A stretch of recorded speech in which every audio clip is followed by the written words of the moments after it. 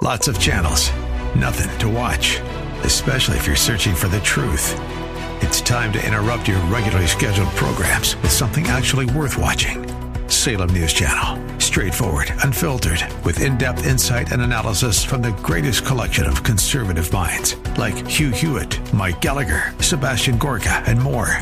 Find truth. Watch 24/7 on snc.tv and on Local Now, Channel 525.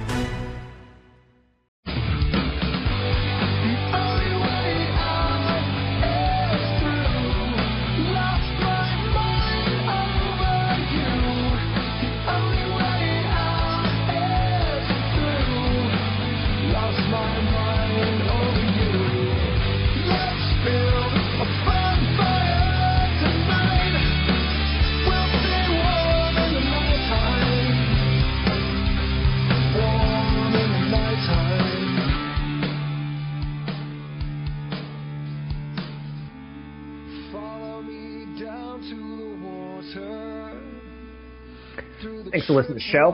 Thanks for being patient. Had a little technical difficulties this morning. Joining me now, Chris Ciaccia from TheStreet.com. How are you, Chris?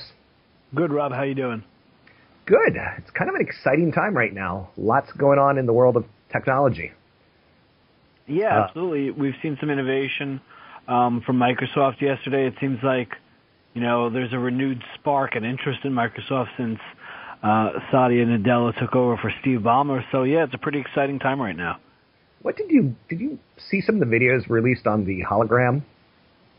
I did, and I got a chance to watch the live stream. And the Streets published a couple stories on the HoloLens, already this morning. It's really, something it almost kind of seems like, Tony Stark, like an Iron Man. It's kind of taking augmented reality, from something that's been talked about in science fiction and research and development labs, and now it's kind of bringing it to the forefront, something that actually you could see consumers using, in a large way within the next, 18 to 24 months. It's pretty surreal because I'm so used to, the world of Windows being a flat screen in front of me, and some of the demonstrations I saw streamed were legit. They weren't ready for prime time, it looked like, but they looked pretty close. Yeah, I mean, augmented reality is going to be the next big thing, over the next, like I said, 18 to 24 months. I don't expect, all the bugs to be worked out anytime before then. Like you said, it's probably not ready for prime time just yet, but it is something that, gets people like myself in the media and investors and tech, enthusiasts excited because it just opens up this whole new wave of computing and how we interact with gadgets and software. It's really, really incredibly exciting, and this is probably the first time in a long time that I've, been excited about what Microsoft has to offer. That's well said. Now, this has been a big week for technology. I think it started the week kind of with maybe Netflix, and there was a lot of expectations on what they would and or wouldn't do, and they did good. They did real good. They surprised, and they also said, we're going to start wrapping up our international expansion in 2 or 3 years from now, and that means costs will come down, and Wall Street kind of loved that. Yeah, Wall Street set the shares up 18% following the earnings on Tuesday night. They were able to effectively use their marketing costs, which went up about $80 million year over year in the fourth quarter, so, a little over $200 million to get 4 million streaming subscribers around the world, which was much higher than was anticipated. Netflix trades on the streaming subscriber numbers, so any kind of upside surprise there is generally seen as good for the stock. And you're right, the fact that they're going to start to wrap up their international expansion in the next 2 years, save for whatever they do in China, is only a positive because that eventually will start to flow to the bottom line. They're still not, really giving a whole lot of detail on how profitable markets outside the U.S. and Canada, which are their two biggest markets domestically, are. But, it seems like there are pockets of strength there. They mentioned that Latin America is a little harder than they expected, but there's, an enormous opportunity for them there. So it seems like, assuming that they can continue to show strength, in the markets that they're already in, and, if that translates to, the other markets that they're going to expand to, then we can see costs come down, and then you really see the earnings power of this company, which is why the stock is over $400 right now, because Wall Street's valuing it on, 2016 and 2017 numbers when we're just starting to get into 2015. Now, this is content that you typically write about and have your writers at the street churn out. So this is kind of very conversational, but you do pretty long-form articles and get into some of the stories. One of the ones that was interesting this week was SpaceX. Google and, was it Fidelity? No, it wasn't Fidelity. Google, no, it was Fidelity. Oh, it was Fidelity. Jumping in and throwing some money their way and instantly giving SpaceX a market cap bigger than Uber's, potentially. Let's talk a little bit about SpaceX and satellites and going to Mars and setting up internet in the outer space. Like, it's pretty cool stuff.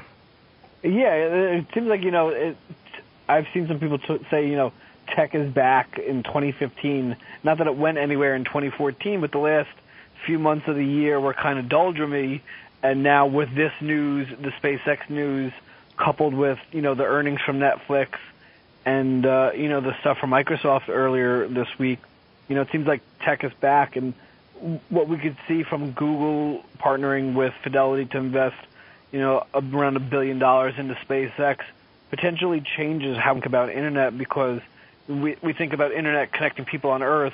Well, what happens, 50 years down the line when or if, we start to colonize Mars or the moon or whatever Elon Musk decides to dream up tomorrow?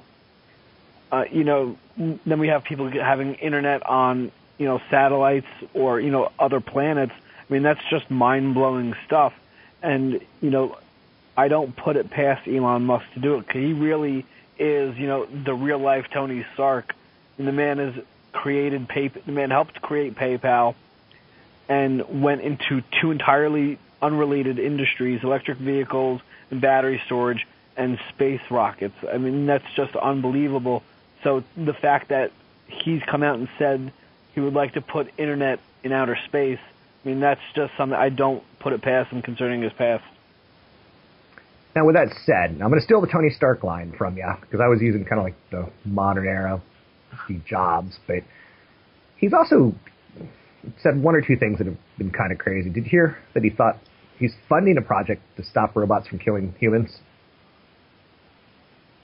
Yeah, I mean, this whole his whole kick against artificial intelligence, it's been kind of interesting to see how it plays out, because a lot of people seem to be against him in his mindset, but he's been incredibly adamant that AI is probably, the demise of mankind, and we just don't realize it yet. So it's interesting to see that he's putting his money where his mouth is, when it comes to this. I'm not entirely sure which side I'm on just yet. I think it needs to play out a little bit more. There are a lot of smart people on both sides, and I don't fancy myself that smart that I can ultimately make a decision on it just yet. But it is interesting to see high-profile people like Musk on one side and someone like a Mark Andreessen on the complete opposite side. So it's interesting to see how artificial intelligence impacts not only our daily lives, but, the world, in the next 20 to 50 years as well. Anything else that you're working on right now, Chris Ciaccia from TheStreet.com, that you think is important for us to be paying attention to? I think the big thing, obviously coming up is Apple earnings next week.